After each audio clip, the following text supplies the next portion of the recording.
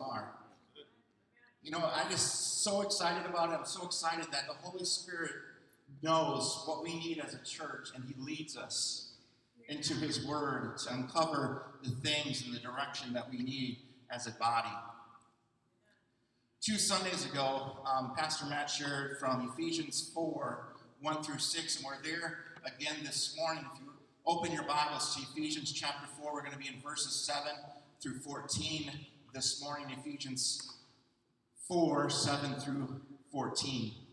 I encourage you to take out a pad of paper or open up the note section on your phone, or if you have a tablet, to take notes this morning. There's a lot of doctrine and foundational things that we believe and profess as believers that are recorded here in Ephesians that are so important. So I have taken a lot of time, I've done a lot of research, and have spent a lot of time just formulating in my mind, trying to put on to paper to formulate these truths, these essentials in a concise manner. So I want you to catch them this morning. I want them to be communicated in a way that are understandable and relevant to your life. The first half of the book of Ephesians chapters 1 through 3, we learned who we are in Christ. We learned that we are sons and daughters of Christ. We've been adopted into Christ's family. In the second half of the book of Ephesians, chapters 4 through 6, we learn how we should live because of who we are in Christ. So that's where we're at right now. We're in that second half of the book of Ephesians, learning how we should live because of who we are in Christ. As I mentioned 2 Sundays ago, Matt shared from Ephesians 4, 1 through 6, and the theme of his message was unity. I continued that theme last week as I shared some reflections upon everything that is happening in our nation and the deep division that is occurring in our culture.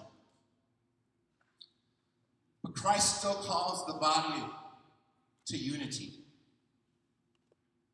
I made a statement last week that a divided nation needs a united church. And we had a beautiful display of that unity at the end of our service last week as we gathered together and prayed and just cried out to God and saying, God, we want to be unified. We're a diverse body. We have diverse gifts. But in our diversity, we find unity because you are the head of this church. The key verses from that section that Matt preached from was Ephesians 4, verses 4 through 6. And I want to read it to you this morning. And I want you to notice the Godhead as it's represented, the Trinity, Father, Son, and Holy Spirit.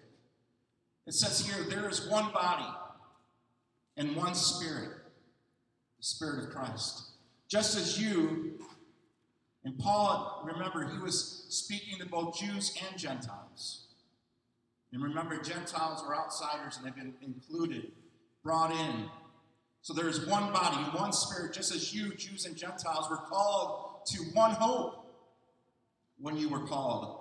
One Lord, one faith, one baptism, one God and Father of all, who is over all and through all and in all. That's what we are. We're one. The unity spoken of here in these two verses is exemplified, as I mentioned, in the Godhead, Father, Son, and Holy Spirit, the Trinity. Or if you break that apart, you have tri, meaning three, and unity, triunity. They're three distinct.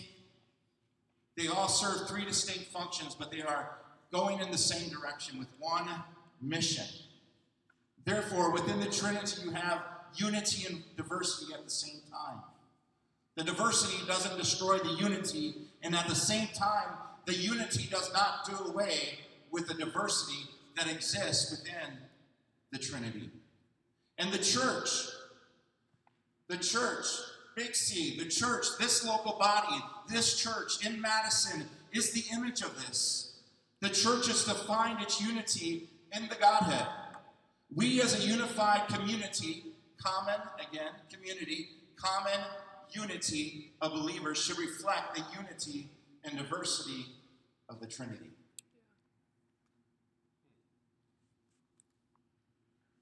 Each of the three, again, are united in their purpose, but distinct in their function.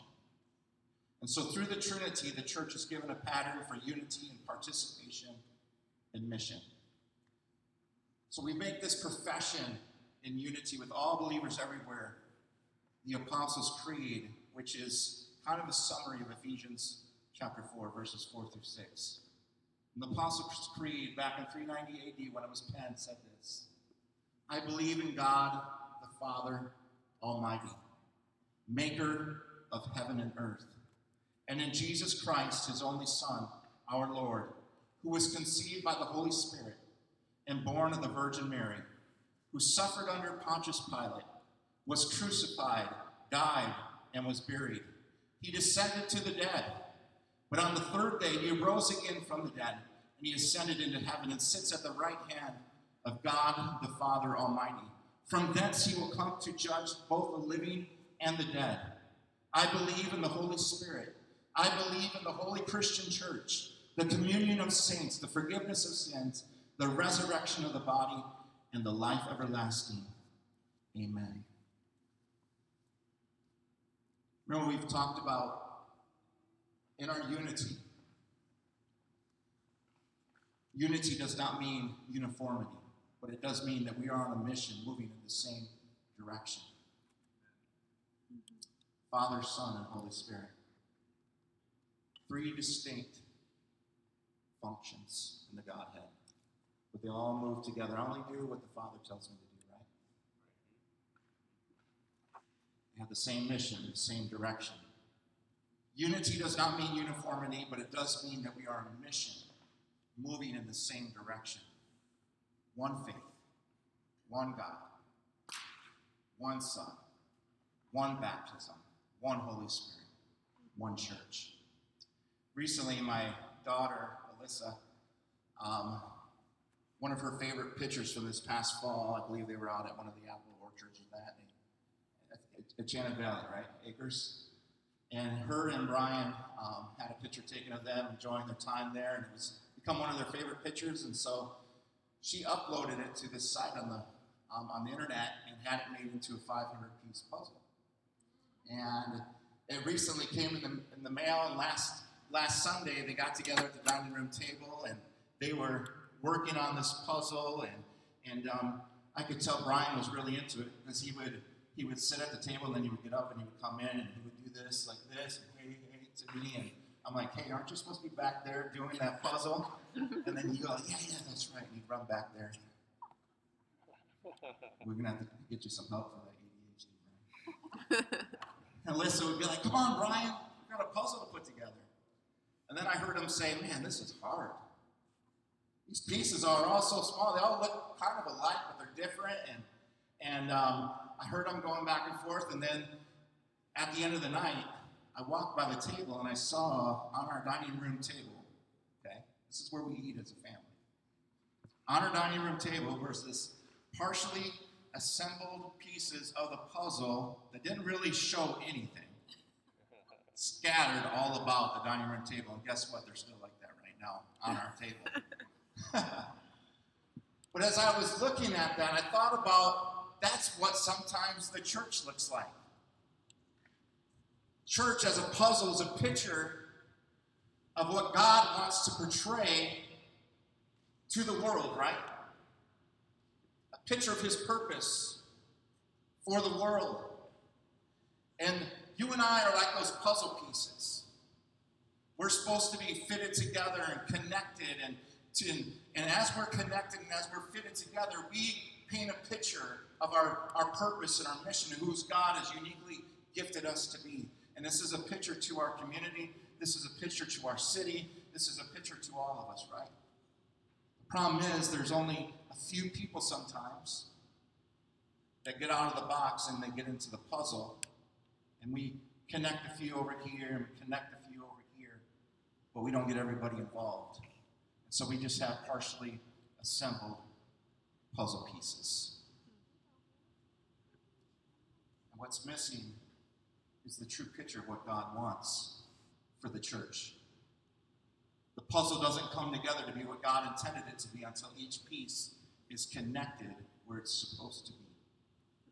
So this morning, I want to share with you why it is important for you, if you are a Christ follower, if you've accepted Jesus Christ as your Lord and Savior, to be serving in the body. Why it's important to get out of the box and get into the picture. And so I've entitled my message this morning, How God Grows and Matures the Church. If you're taking notes, the first point, Jesus gives spiritual gifts to every believer. Jesus gives spiritual gifts to every believer. Let's look at verse 7, and I want to unpack this verse. It says, but grace was given to each one of us according to the measure of Christ's gift. But grace. We've talked a lot about grace. It's unmerited favor. It's supernatural enablement. Grace is everything for nothing to those who don't deserve anything. Grace is everything for nothing to those who don't deserve anything. So Paul's saying, but grace, this unmerited favor, was given to each one of us. Right off the bat in Ephesians chapter 1, we got to verse 5, and it says, he predestined us for adoption as sons and daughters through Jesus Christ, according to the purpose of his will. This grace, this unmerited favor, this everything for nothing to those who don't deserve anything, was given to each one of us as sons and daughters of Christ, according to the measure of Christ's gift. You would think, man, God gave his son. That's the ultimate gift. And yet he's even more generous and open-handed. He wants to give even more gifts to his church to fulfill his mission. So spiritual gifts are something every believer is given when they receive the gift of salvation. And just as the gift of salvation is by faith through grace, so are the spiritual gifts. They're by grace through faith. The Bible doesn't really talk about definitive groups of spiritual gifts in Scripture. There's probably around 58 or so spiritual gifts listed in the New Testament. I want to break them down into three categories that a lot of people have broken them down into. Ministry gifts being the one category that we're talking about this morning from Ephesians 4:11. Then there's also motivational gifts from Romans chapter 12, verses 3 through 8. And then there's manifestation gifts in 1 Corinthians 12, 7 through 11. And I'll give a description of each of those in a moment, but I want to read from 1 Corinthians 12, 4 first. It says, now there are a variety of gifts but the same Spirit. And there are a variety of services but the same Lord. There are a variety of activities, but it is the same God. See the Trinity there? The unity? But it is the same God who empowers them all and everyone. To each is given the manifestation of the Spirit for the common good. For the common good. Hear this. Our spiritual gifts are not for us. They are not about us. They're about one another. And the purpose of these gifts is to be a blessing to everyone else and to build them up, not ourselves. Okay? I've seen this whole thing go sideways many times. People walk around and they put titles on people. And what happens when you start doing that? Start comparing yourself to one another. Get excited about your gift until you see somebody operating their gift and you say, oh, my gift's not as great as their gift, or there's comparison, and we call this person apostle so-and-so, prophet so-and-so, pastor so-and-so. Every member, listen this morning, every member is a minister in the kingdom of God. And these gifts are given as a manifestation of the Spirit for the common good. It's not about you. It's about others. It's about serving his body. And so these ministry gifts in Ephesians 4:11 are individuals who have been given to the body, to the church, to the local church, to assist, encourage, exhort, and equip them for the works of ministry. The manifestation gifts in 1 Corinthians 12, 7 through 11, they're listed there. Gifts like word of knowledge, discernment, faith, These are the manifestations of the Holy Spirit at a given time to bring life into a situation. Okay? Lisa and I are believing for a son. We've been trying. We've been going to fertility doctors. Lisa's talked to hers. I've talked to my urologist. We're going through this process. Our friends are getting pregnant. Our friends who didn't want to have kids are getting pregnant. And then you've heard me share this testimony before on a Sunday night at our local church during a prayer meeting. Went back and sat with a new guest, a couple that was visiting that night. We were sitting with them and just wanting them to feel comfortable. We had never met them before, and before any words could come out of our mouth about what the evening was about, what we were going to be doing that evening in that prayer gathering, the woman bows her head and begins to pray and begins to give a word of knowledge, a prophetic word to Lisa, and said, Lord, like Hannah prayed for a child, this woman has been crying out to you for a child. And she said, it's going to happen sooner than you think. That following week, Lisa took a pregnancy test and found out that she was pregnant with Josh. That's what I'm talking. That's a manifestation gift. Yeah. And if you are a spirit-filled believer this morning, if you got God's Spirit living in you, if you receive that gift of salvation, He can use you in that way. The motivational gifts, Romans 12, verses 3 through 8, talks about these gifts of motivation, of passion. It's gifts that God has given you. It's how you're wired. Maybe some of you are called to teach. Others of you are called to lead. Others of you are great at administration. All of these gifts are needed within the body. These are the puzzle pieces that when fitted together, not forced, not somebody saying, well, I've seen a prophet work, and so I want to be a prophet, even though that's not what God's calling me to be. It's not about being forcing yourselves to fit. But when all the pieces fit together, I call it the right people in the right places for the right reason. When they all fit together and are connected, it paints this beautiful picture of the united church. Diverse in their giftings, but united in their purpose. United in their purpose. And God uses all these gifts in each of these three categories to minister to His church and to accomplish His work in the world. So if you're not serving, if you're still in the box, you are robbing that body, that local body, of the impact that it can have upon others. 1 Peter 2:5-9. I just love this because when you look back at the Old Testament, you see how it was about the priests. You know, the priests would go away and they would get with God. They would get alone with God, and God would download His heart or direction or mission to the priest, and then the priest would come back and share it with the people. But listen what 1 Peter 2:5-9 says. Verse 5 says, you yourselves, like living stones, are being built up as a spiritual house. See, back then, if you wanted to connect with God, you had to go to the temple of God, right? But he's saying here, Peter's saying here that we belong to this spiritual house. Wherever the believers are, God is. God is here this morning, friends. As we gather together, God is there where you are right now in your home or wherever you're at, watching virtually. God is there because you are there. He said, you yourselves, like living stones, are being built up as a spiritual house to be a what? Holy priesthood. To offer spiritual sacrifices acceptable to God through Jesus Christ. It's not just these individual priests who walk in these offices as priests, but this is the body of believers now, the priesthood of all believers. Verse 9, but you are a chosen race, a royal priesthood, a holy nation, a people for His own possession, that you may proclaim the excellencies of Him who called you out of darkness into His marvelous light. We are all ministers to God's people and are responsible to make God known to our world, to our city, to our neighbors, to our family. And you know what else is exciting? God knew that you would be a part of this local body.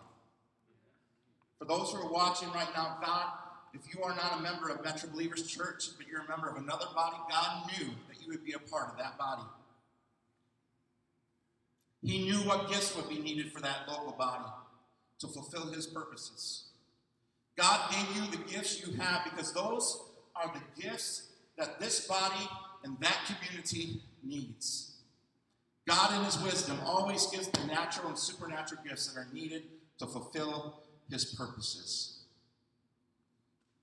Therefore it says, going on in Ephesians verse 8, chapter 4, therefore it says, when he ascended on high, he led a host of captives, and he gave gifts to men.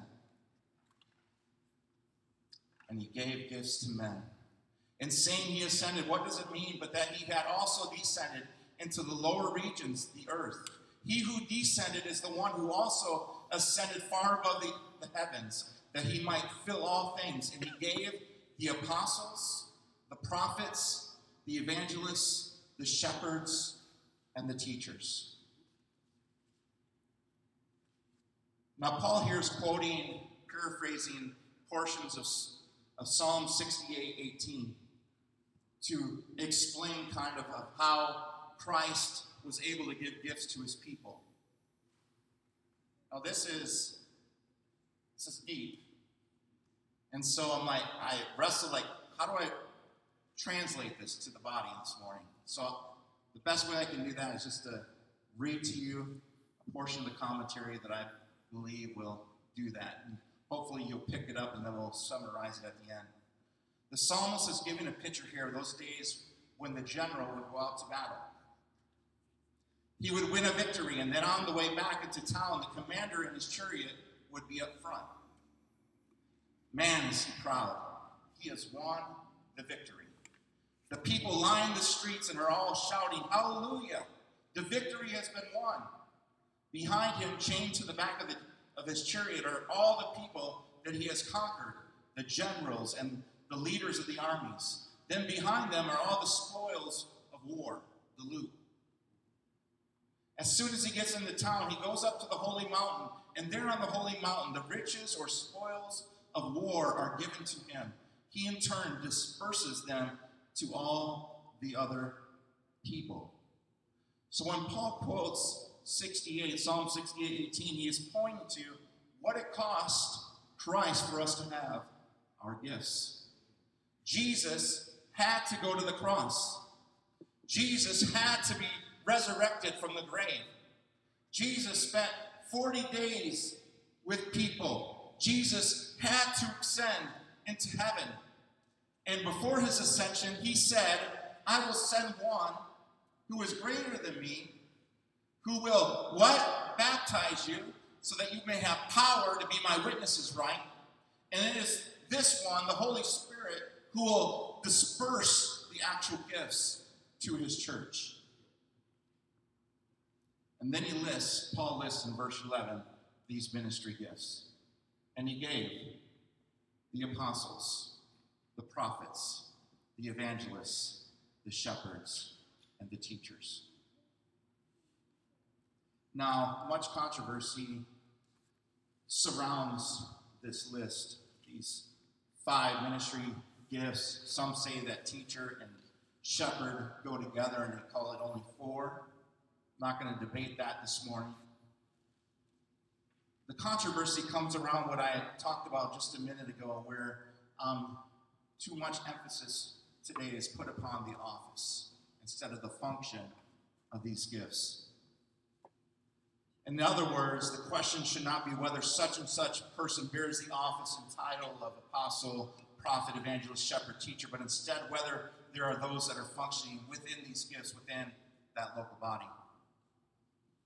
So the first one, the apostle. The word apostle comes from the Greek word apostolos, meaning a messenger or one who was sent on a mission.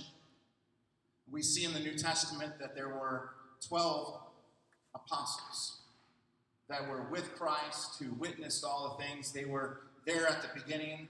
They were ones sent on a mission. They had the authority of the sender to establish the church. These were the original capital A apostles. So then there are those who say, is the gift of apostle, ministry gift of the apostle, still relevant for the church today? I would say there's a distinction. There's the original 12 that were used specifically that meet all the guidelines of the original apostles, and I believe that there's an apostolic function that still exists in the body today. The apostolical gift did not cease with the death of the original 12 apostles. Those with this gift are sent from God to various countries, cultural groups, and problem areas. In a sense, you could say Jesse and Kristen are apostolic in their function. God sent them to Thailand, and God sent them here to the Thai people here on the university campus. This apostolic function, apostles are innovators, they're entrepreneurs, they're church extenders and planters, they're risk takers, and they guard the core truths of the church. They move on to take new territory or tasks on a consistent basis. They come in and they initiate, they start, they organize, and they move on. Then there's the role of the prophet. Others also say that the prophetic, the prophets, does that office, did that cease? We know about the Old Testament prophets who prophesied about the coming of Christ and the things to come.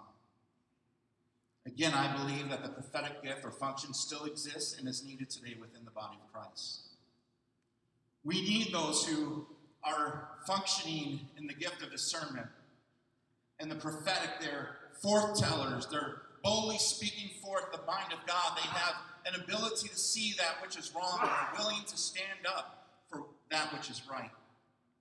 They enjoy being alone, but would rather be in a group than relate to people one-on-one. One of the greatest challenges of the prophetic gift is keeping a spirit of love. They're to speak the truth in love, as Paul says in verse 15, and not be judgmental. It's the Holy Spirit's job to convict people of their sins. If those who have this gift keep a tender, loving heart, they will be a blessing in the home, in the church, and in the broader community. We need the prophetic in our churches today. Those who weep and cry out to God over sin, who stand up for righteousness and proclaim truth. The evangelist. An evangelist is one who announces good news. Those with the gift of evangelism are outgoing and personable. They compliment even strangers, and they're not afraid to ask them questions about their life, with hopes that this opens the door for them to share the good news of the gospel with them. I remember we were downtown. We were on a food tour down there, and part of Madison Eats, and it was a group of us, and we had invited Danielle to come with us. And we were walking around. We were listening to this woman share about the downtown area and the history, and we went to some of the iconic local restaurants down on the Capitol Square. And we were walking along, and we looked, and Danielle was over talking to this man who was sitting kind of in an entryway to one of the restaurants. And next thing you know, she walked in to the restaurant.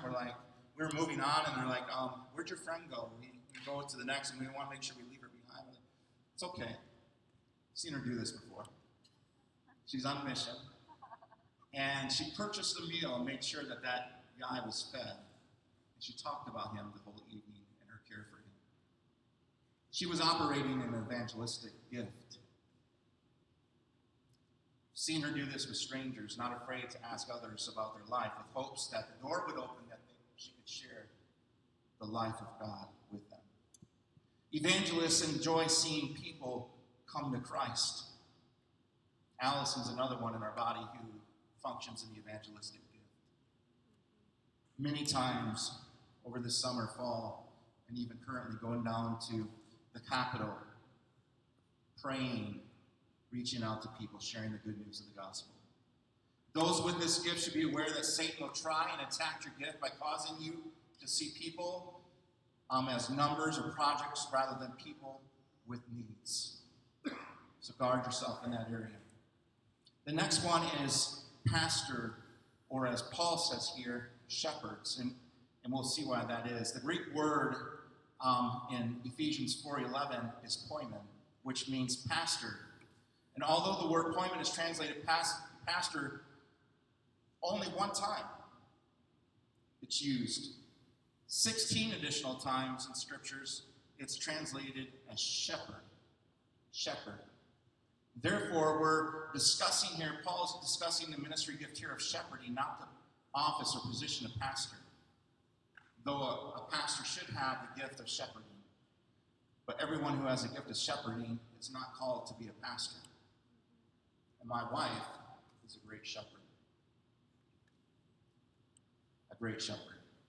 Those with this gift have a spirit-given capacity and desire to serve God by overseeing, training, equipping, caring for the needs of a group of Christ followers. They are very patient. They're people-centered. They love people and are willing to spend time in prayer for others.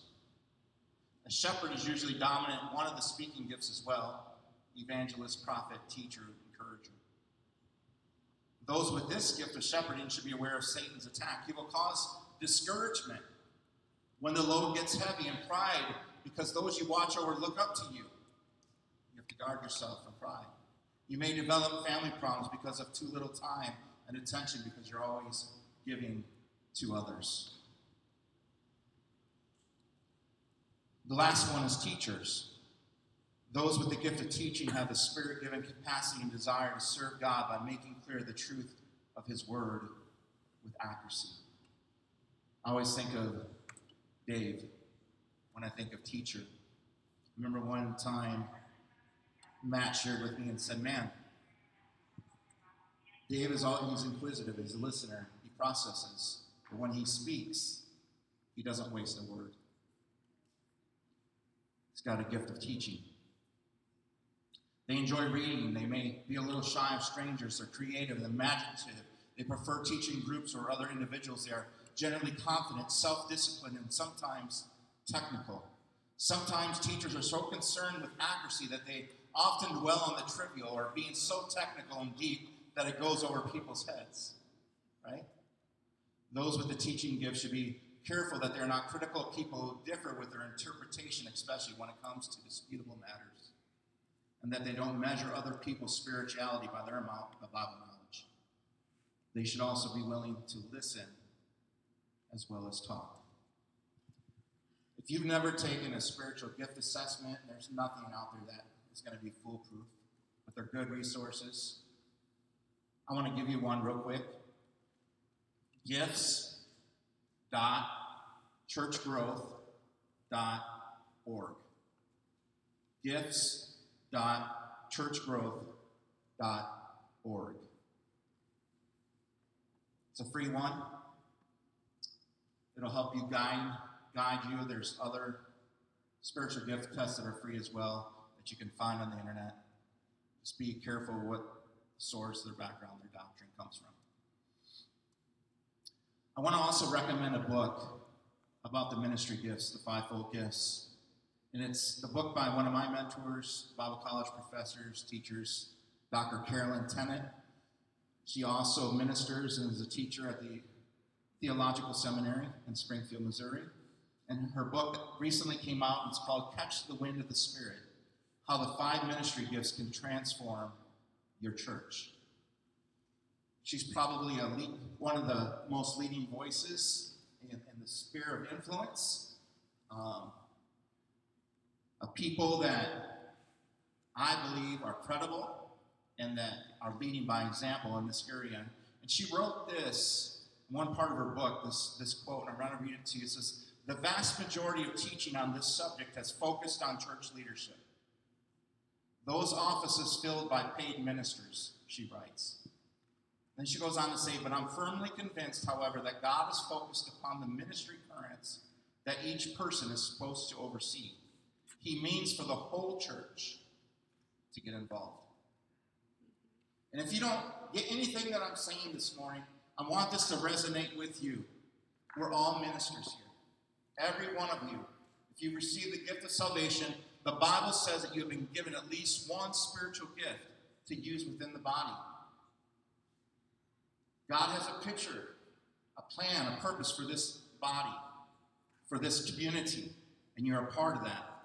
It's not about paid ministers or those who function in an office. This is about the priesthood of all believers.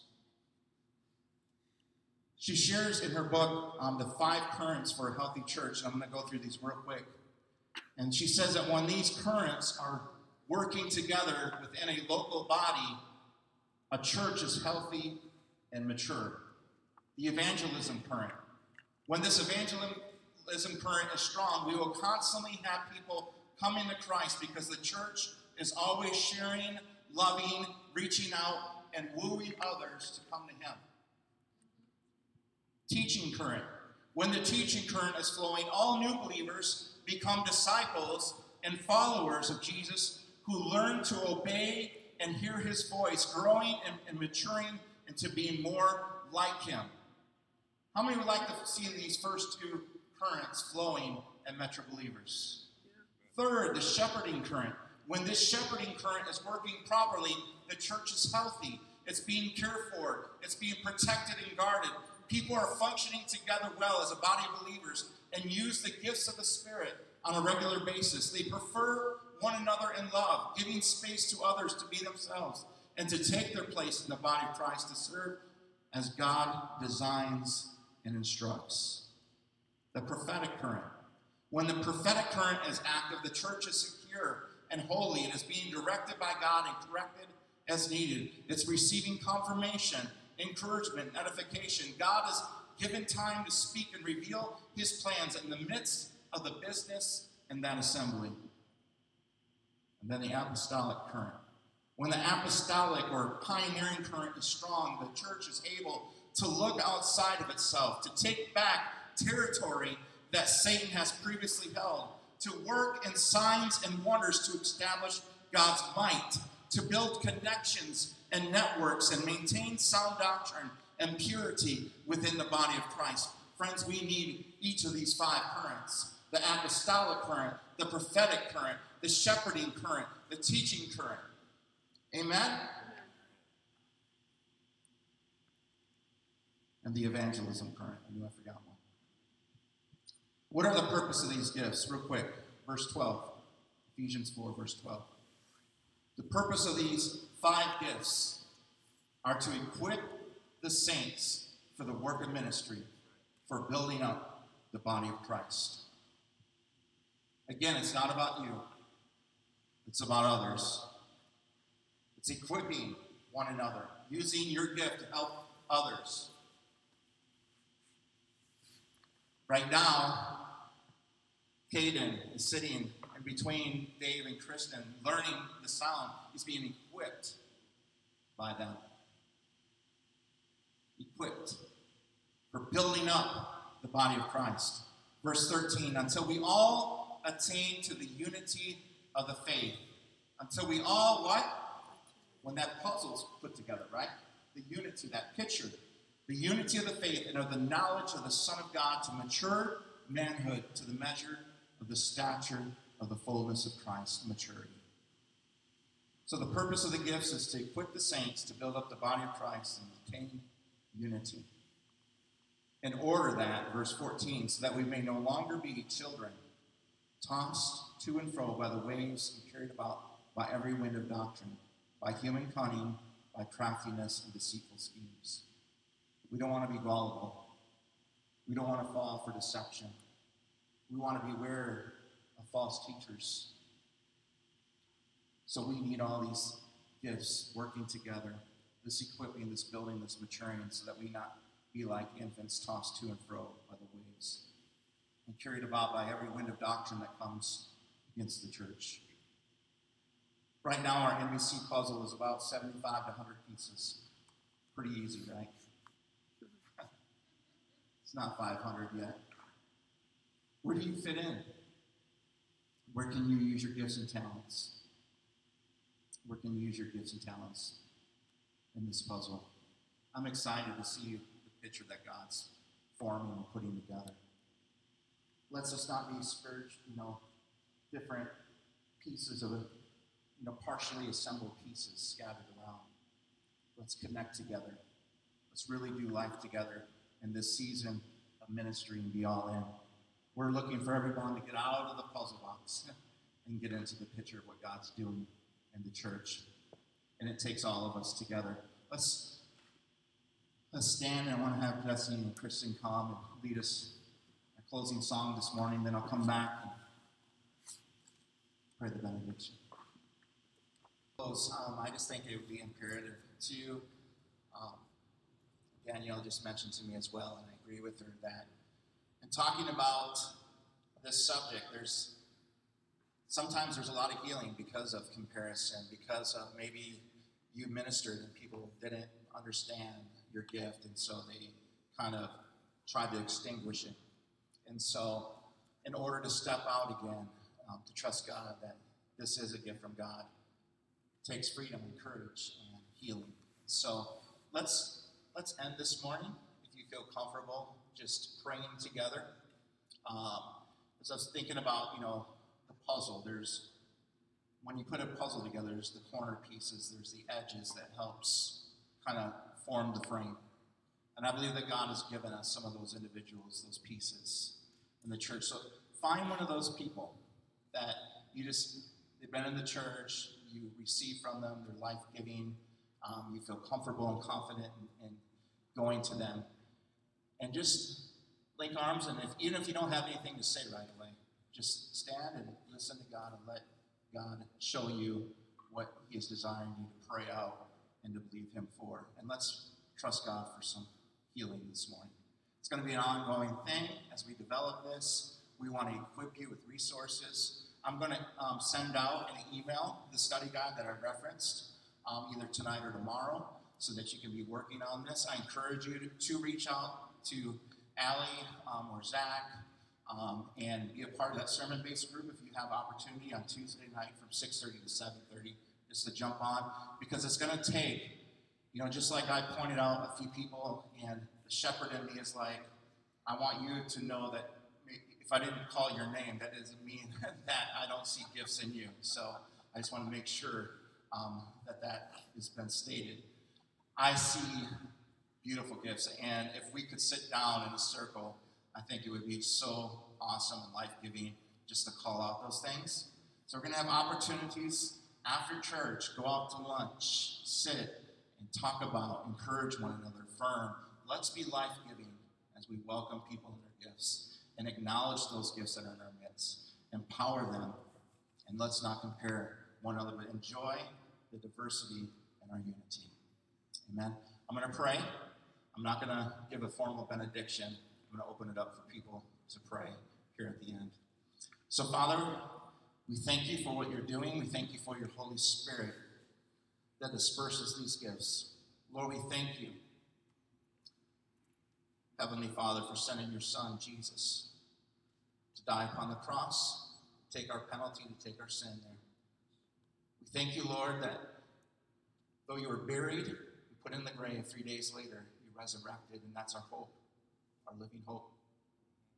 You're alive. You ascended back into heaven.